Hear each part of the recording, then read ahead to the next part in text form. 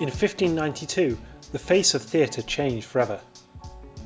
From the death of Julius Caesar and its wide political ramifications, to the love between Antony and Cleopatra played out on an epic scale, tragic drama had been associated with the lives of noble characters drawn from a ruling elite.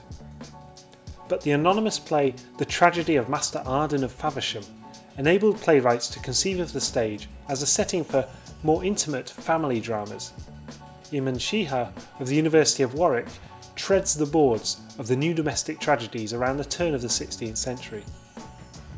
This talk was recorded as part of the series Late Summer Lectures in 2017, organised by the Department of English Studies at Durham University.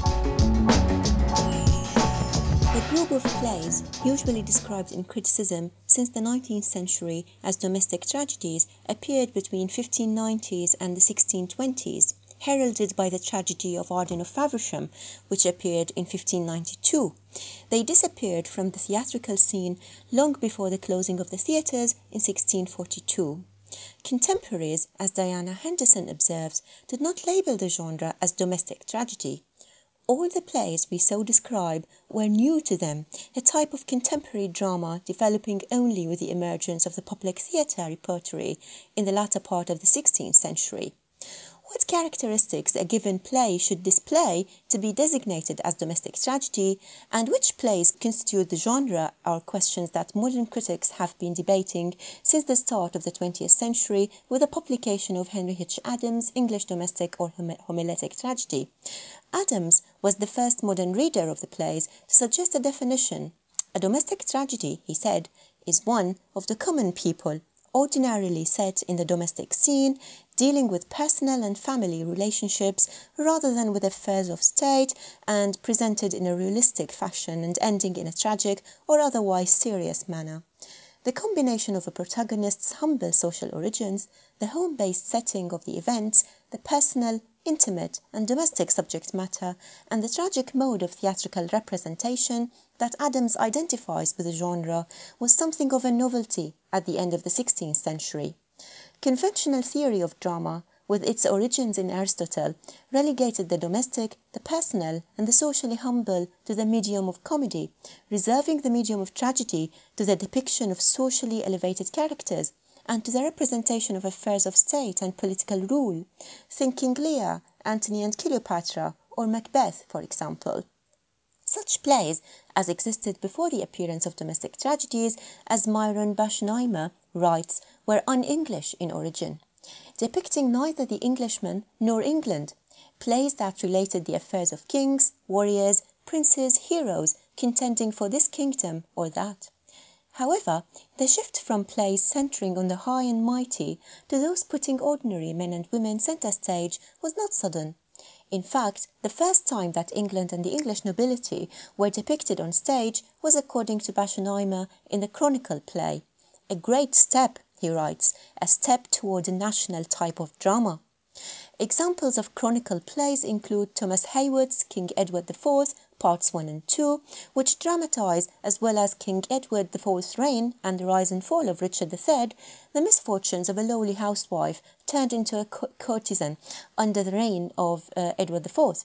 The two parts generate a great deal of sympathy for her, importantly reflecting on the cruelty of Richard III, the cause of her downfall. In fact, the title page puts the two stories next to each other, the story of royalty and that of the domestic and the marital turned tragic, read from as can be seen from the title page if you have access to that. Still, the Chronicle play was mainly concerned with royalty and royal figures. And the ordinary and the women only earned their right to be in the play, let alone to appear on its title page as a parallel story that is worthy of equal importance by virtue of their relationship to royal figures. The ranks of the socially disadvantaged were still excluded and denied the right to be staged, their stories to be told without necessarily being connected with more important figures. In fact, the servant, the burgher, the gentry and lesser nobility were not considered as worthy of a place in the serious drama, for tragedy was a fall from high estate to low. And how could such men fall from high estate to low when they were already so low? Those characters were relegated to comic representation, as gulls, buffoons and objects of ridicule. This attitude to drama and understanding of what constitutes proper elements of a play does not only find its roots in classical theory. In fact, contemporary with the emergence of domestic tragedies, the English poet and theorist Sir Philip Sidney wrote in 1595, differentiating certain types of characters that comedy and tragedy should concern themselves with. Comedy is an imitation of the common errors of our life, which the player representeth in the most ridiculous and scornful sort that may be. So as it is impossible that any beholder can be content to be such a one, so that the right use of comedy will, I think, by nobody be blamed, and much less of the high and excellent tragedy, that openeth the greatest wounds, and showeth forth the ulcers that covered with tissue, that maketh kings fear to be tyrants, and tyrants manifest their tyrannical humours, that with stirring the effects of admiration and commiseration teacheth the uncertainty of the world, and upon how weak foundation gilden roofs are builded. Important keywords there are gilden, for example, that is gold roofs are builded. So a very clear reference to the elevated status of the main figures. Domestic tragedies shifted the balance, featuring English settings, English men and women, and subject matter that catered to the interest of ordinary men and women in their domestic and intimate lives. Ignorant or scornful of classical theory, as Keith Sturgis writes, the Elizabethan theatre produced domestic tragedy. In the prologue and epilogue of a few of these plays, playwrights give a sense of their awareness that they were departing from the theatrical norm and offering instead something new and inventive. At the outset of A Warning for Fair Women, for example, a character called Tragedy comes on stage only to be lampooned by a personified comedy as Mistress Buskins with whirligig. The epilogue of the play registers its departure from classical tragedy. Perhaps it may seem strange unto you, that is the audience all, that one hath not revenged another's death. Bear with this true and home-born tragedy, yielding so slender argument and scope to build a matter of importance on. The epilogue of the tragedy of Master Arden of Faversham describes it as a naked tragedy. The prologue of A Woman Killed with Kindness asks the audience to expect no spectacular scenes. Look for no glorious state, it says, our muses bent upon a barren subject, a bare scene. How did this shift come along? What made the maid in the kitchen a fitting subject of tragedy? What made playwrights want to foreground the marginal? There are different theories. Baschenheimer examined the social and economic developments of England in the late 16th century, chief among them the increase of trade and the resultant rise of the wealthy, powerful middling sorts, dictating, according to this theory, the subject matter, social status of characters and thematic concerns to be taken from their everyday lives and familiar surroundings.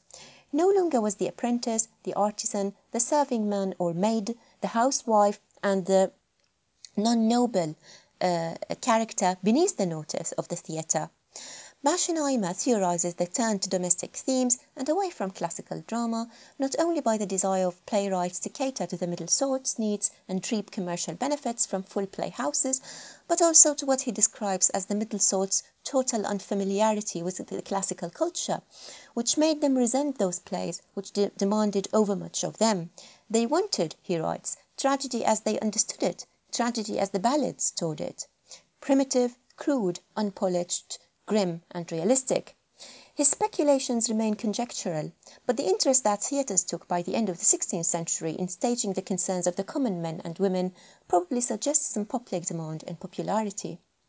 In the same period in which the first domestic tragedy appeared, the late 16th century, and for over a century thereafter, an uninterrupted succession of manuals for the well-ordering of households appeared in print.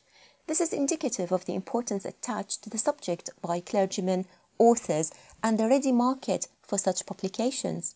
Didactic literature, household manuals, domestic treatises, and sermons of the late 16th century emphasized the importance of keeping a well-ordered house, for Protestant teaching constructed the domestic as the space where religious, social, and political education is carried out, and above all, where the all-important quality of obedience is learnt.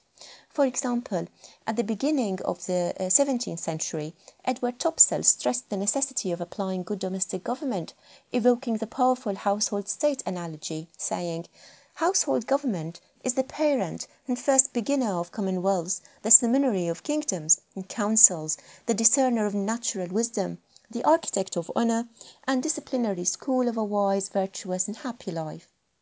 It seems as though the cultural scene was ready for plays that, unlike the didactic literature which prescribed proper domestic behaviour, included certain values and wished to shape the household after a certain image, offered a chance to think about some of those ideals, question some of the assumptions made by their moralist authors, and interrogate some of the ideas they take for granted. This is what makes domestic tragedies so exciting.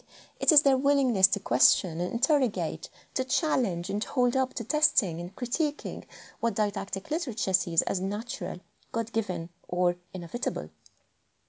Andrew Clark has compiled a tentative list of 20 plays that he thinks were written in the mood of domestic tragedy, and which unfortunately disappeared without leaving a trace.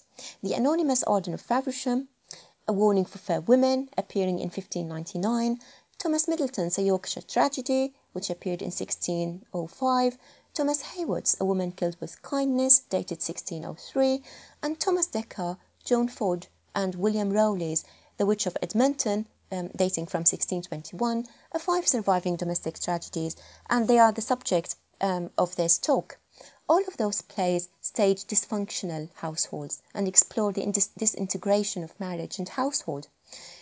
In the time remaining, I wish to contextualise a number of these plays and offer examples of my claim for those plays as spaces that challenge the neat and reductive didactic moralisation on the household.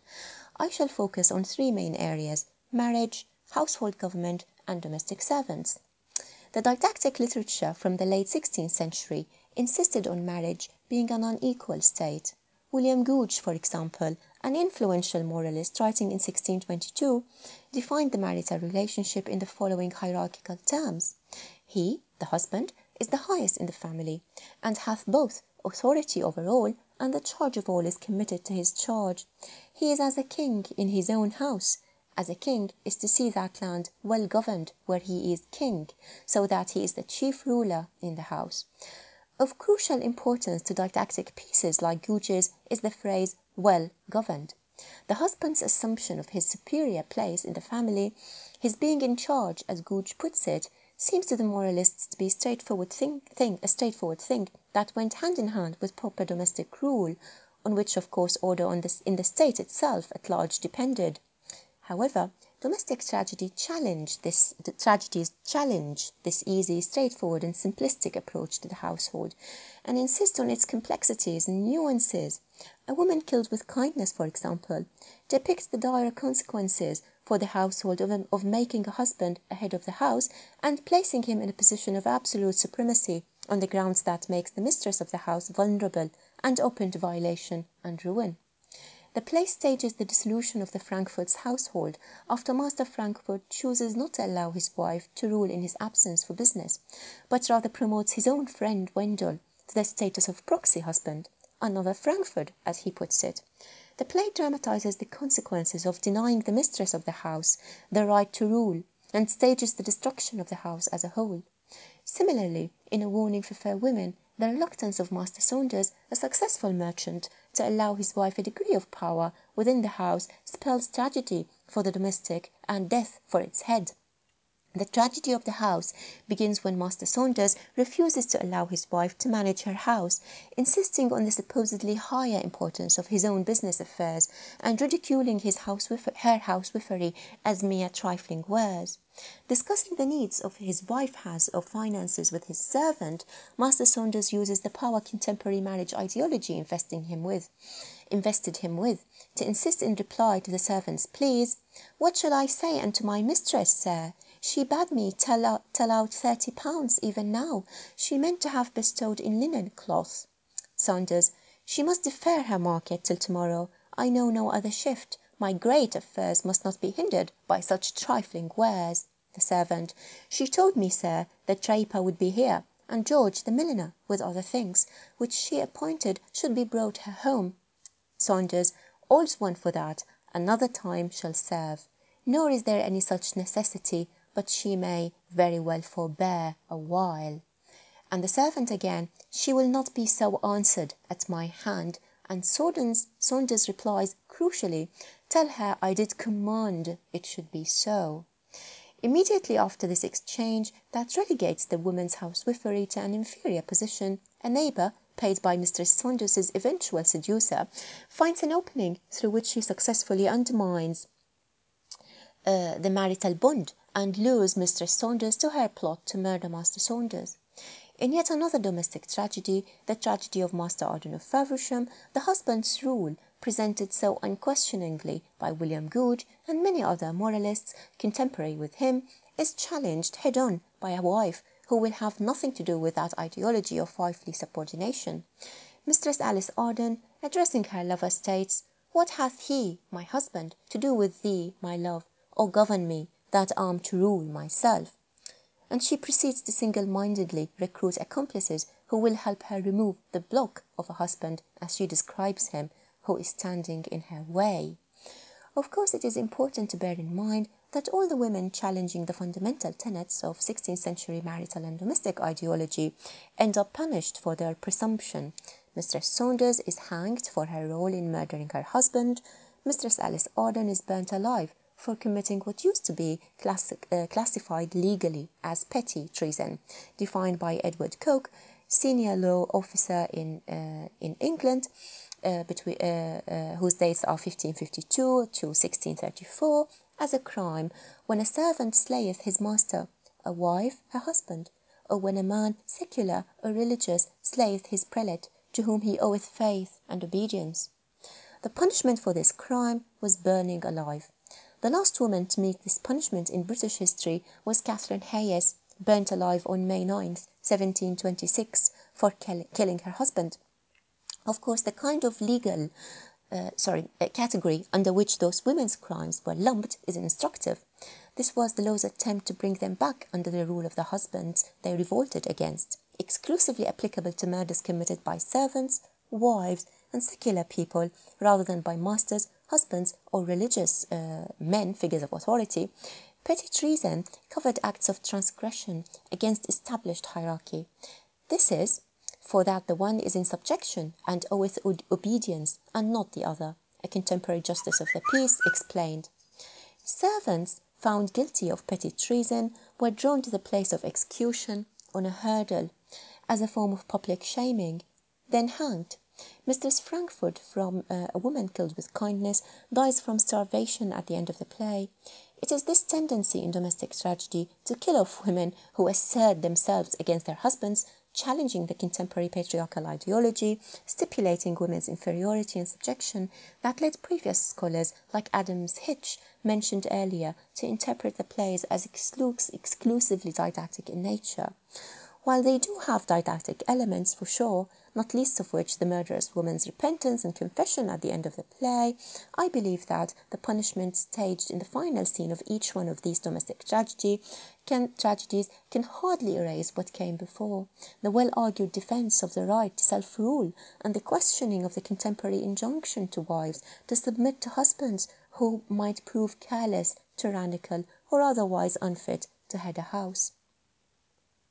Another way in which the group of plays known as domestic tragedies stage the domestic only to challenge contemporary ideologies prescribing relationships within the house, whether marital or otherwise, is their depiction of household servants.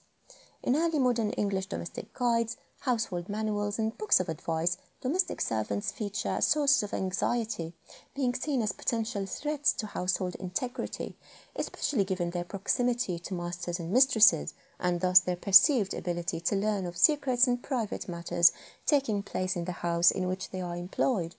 In the course of recommending remedies for marital disputes, Todd and Cleaver, for example, advise, "Let it be done privately, between themselves, and not before servants, for they will not stick to carry tales, and they will blaze abroad such matters to your discredit."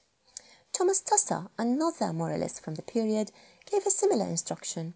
"No taunts before servants for hindering thy fame, no jarring too loud for avoiding of shame."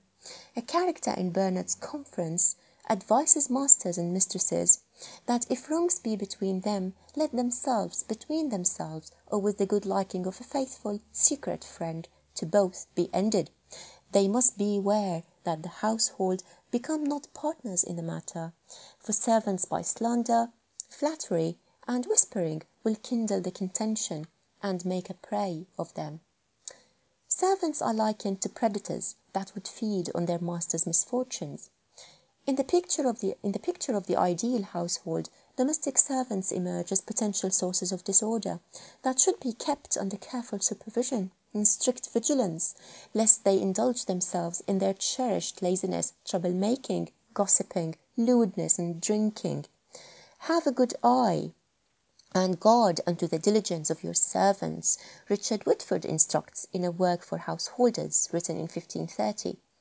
Dudden Cleaver reminded the household mistress that she must have a diligent eye to the behaviour of her servants, what meetings and greetings, what tickings and toyings, and what words and countenances there be between men and maids, lest such matters being neglected, there follow wantonness, yea folly, within their house, which is a great blemish to the governors. But the picture of domestic servants that most domestic tragedies offer us tends to be more humane, nuanced, and alive to the complexities of the institution of service in the early modern English house. I shall touch upon two examples to illustrate this idea. In the tragedy of Master Arden of Faversham, the only character shown to have a conscience, to hesitate, to consider, to experience a crisis of conscience upon being seduced into the plot to murder Master Arden, is his own household servant, Michael. While other accomplices vie with each other as to who is going to deliver the fatal thrust into Master Arden's body, Michael experiences nightmares and delivers soliloquies that register his conflicted emotions and the sense of guilt he feels about the murder that is about to take place. In the soliloquy he delivers in scene 4, just before he successfully aborts an attempt on his master's life by locking doors against the assassins ready to invade his master's dwelling, Michael reveals his troubled conscience. Michael's interior tumult is registered in the opening lines of the soliloquy, which evoke an atmosphere of discord, with a sense of tranquility, silence, and sleep framing the speech. Conflicting thoughts encamped in my breast awake me with the echo of their strokes, and I, a judge, to censor either side, can give to neither wished victory. Demands of desire, oaths of service, fear, loyalty, and feelings of guilt and pity all commingle in the servant's conscience. Michael lays out his dilemma, saying, "My master's kindness pleads to me for life. My mistress, she hath forced me with an oath, for Susan's sake, the which I may not break.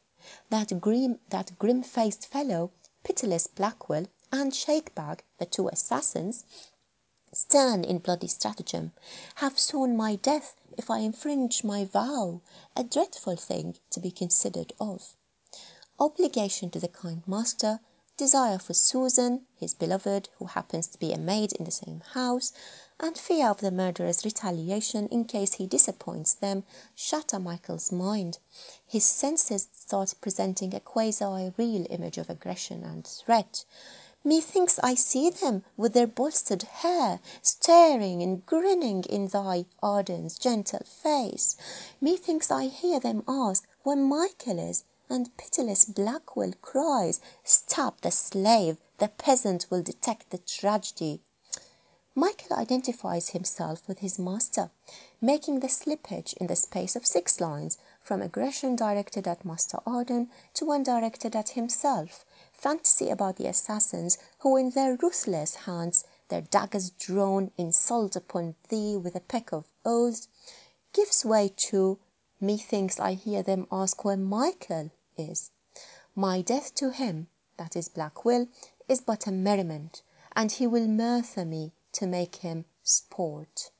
Michael's awareness of the moral aspect of murder, his sense of guilt, methinks I see them, the assassins, staring and grinning in thy, Arden's gentle face, whilst thou art mangled by their awful instruments, is the only instance of human sympathy before the murder scene.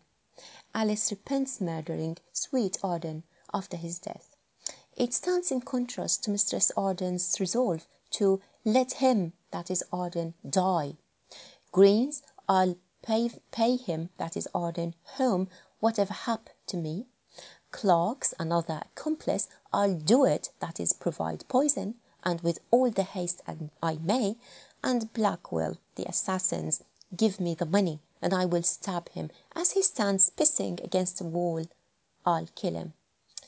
Michael's troubled conscience is evoked in the murder scene, when he, apart from all those present on stage, expresses horror at what he sees. Every conspirator delivers Arden a thrust, explaining the motivation. There's for the pressing iron you told me of, Mosby deals the first blow, referring back to the time in the first scene when Arden insulted Mosby as somebody who carries an iron around, somebody who is a manual labourer who is not entitled to carry a sword. And there's for the £10 in my sleeve, Shakepack seconds the blow, referring to the money Mistress Alice Arden has paid him to carry out the murder. Take this for hindering Mosby's love and mine. Mistress Arden delivers the final fatal thrust. The only voice refusing to remain silent in the face of this brutality is Michael's. "Oh, mistress!" a cry loud enough to attract attention to himself. Ah, that villain will betray us all, that he only escapes being murdered narrowly. Michael is no angel, of course, nor is he the devil that early modern moralists imagined servants were.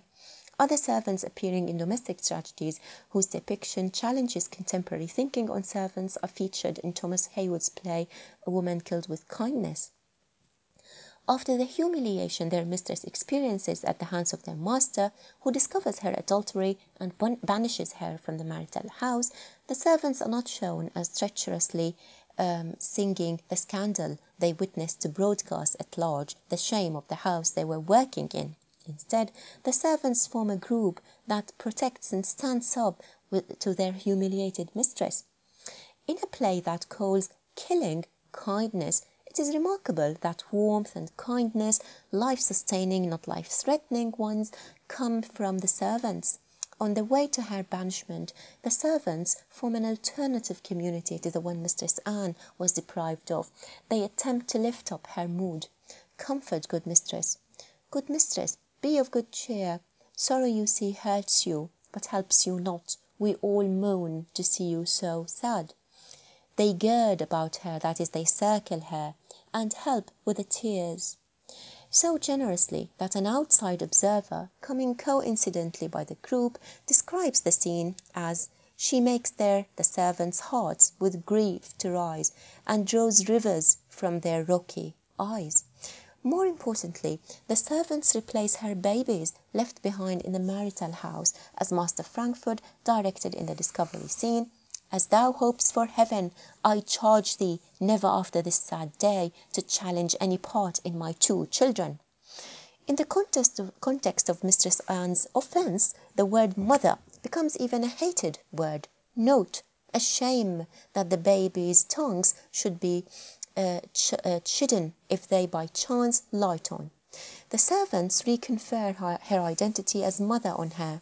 As they stand weeping, Nick, who appears on the stage with the abandoned lute sent to his mistress by Master Frankfurt, her husband, states, "Why, how now, eyes, what now, what's here to do? I am gone, or I shall straight turn baby too." The image could serve as a mere rhetorical device to describe the crying and weeping that is characteristic of babies. The particular theatrical context of the image, however, and Mistress Frankfurt's lamentation earlier on that, having such a husband, such sweet children must enjoy neither, perhaps warrant a reading of the image as powerful and empowering to the servants, and who now stand in for those lost babies. As the mistress sinks into depression, renouncing her voice, the servants, Nick, Cicely and Jenkin, become her lost voice, her tongue. Nick is asked by the mistress to "say that you have seen me weep, wish myself dead, nay, you may say 2. Last night you saw me eat and drink my last. This to your master, Master Frankfurt, you may say and swear. You may describe my sorrow, and disclose to thy sad master my abundant woes. Tell your master what you see. Nick will become his mistress's voice in Master Frankfurt's house, communicating, interpreting, describing the woeful spectacle he witnessed, one that would perhaps Mistress Anne could be helping here create compassion and pity rather than the dissension and discord created by that previous act of reporting her adultery. Nick is not the only servant who would speak on behalf of the silent mistress. Cicely and Jenkin are exceptionally loud and vocal. Meeting the sober group coming to visit Mistress Anne, now lying on her deathbed, the servants enter bewailing, "Oh, my mistress, my poor mistress!" Cicely laments, "Alas, that ever I was born, what shall I do for my poor mistress?" Jenkin joins in. The two servants describe the absent, silent mistress to the group that comes to visit the dying mistress. Jenkin interprets the lamentable sight of misery that is his mistress off stage, arousing sympathy and pity. "O Lord, sir, she no sooner heard that her brother and his friends were come to see how she did, but she for very shame of her guilty conscience fell into a swoon, and we had much ado to get life into her." The woman Jenkin describes is repentant, shameful, and has a conscience that feels guilt. She is a victim of Master Frankfurt's revengeful punishment rather than the object of any patience or strange virtue that her sister-in-law sees in him earlier. For Jenkin, Mistress Anne is not the kind of shameless sinner that her brother might want to free her soul from her breast. Jenkin then begins to write a story of his mistress, of her suffering, of her repentance, that is counterpart of the story his superiors come prepared to hear. Jenkin meets some success. Alas, that she should bear so hard a fate! Is she so weak in body? His listeners begin to soften and have some humane interest in the woman spoken of. "Oh, sir, I can assure you there is no help of life in her, for she will take no sustenance. She hath plainly starved herself. Look for the good hour. She ever looks for the good hour. Many gentlemen and gentlewomen in the country are come to comfort her." Jenkin's attention to the bodily deprivation he describes sounds motherly. He complains about Mistress Anne's refusal to eat, her determination to starve, the result of her decision, she is as lean as a loth, and the still more tragic impending consequence, death. It is at this point, I believe, where the symbolism of Cicely Milk-Pail's name is activated. Together with Jenkin, she functions as a motherly figure, a nurturing, caring one, but one who nonetheless fails in feeding the child entrusted to her care, looking after their sick mistress and ensuring she is still treated as a mistress no matter what happens. Cicely and Jenkin might have been viewed by the original audience as embodiments of faithful servants, those who, in a contemporary moralist's words, know that masters and mistresses are flesh and blood as well as servants, and subject to weakness, sickness, old age, and other distresses, wherein they may stand in great need of a servant's help. Servants, therefore, must be faithful in affording them the best help that they can. In constructing this argument for the way domestic tragedies seem to depict servants, I do not, of course, wish to suggest that this is a trend that is repeated throughout the body of those plays. For bad servants, treacherous, greedy, selfish servants do appear in other plays within the genre, notably in A Warning for Fair Women, where Roger, a domestic servant, is as eager a murderer as his mistress. What I do wish to stress, however, is the nuanced picture of the domestic servants that the plays put together offer us, and which challenges the black and white image found in contemporary didactic literature. Servants do appear in more traditional tragedies, of course, notably Emilia in Shakespeare's Othello, but the unique contribution that domestic tragedies offer lies in the fact that they are so invested in the ordinary household, where no kings or queens reign, and thus the events and stories they put on stage and ask their audiences to consider are particularly relevant to their world. We know that wives as well as husbands, masters as well as servants saw plays in the public playhouse in the period. What they saw was their lives, their own houses, no castles or palaces, no crowns or sceptres, but spaces evocative of their own domestic experiences. We can only perhaps speculate about what they made of the experience. Thank you.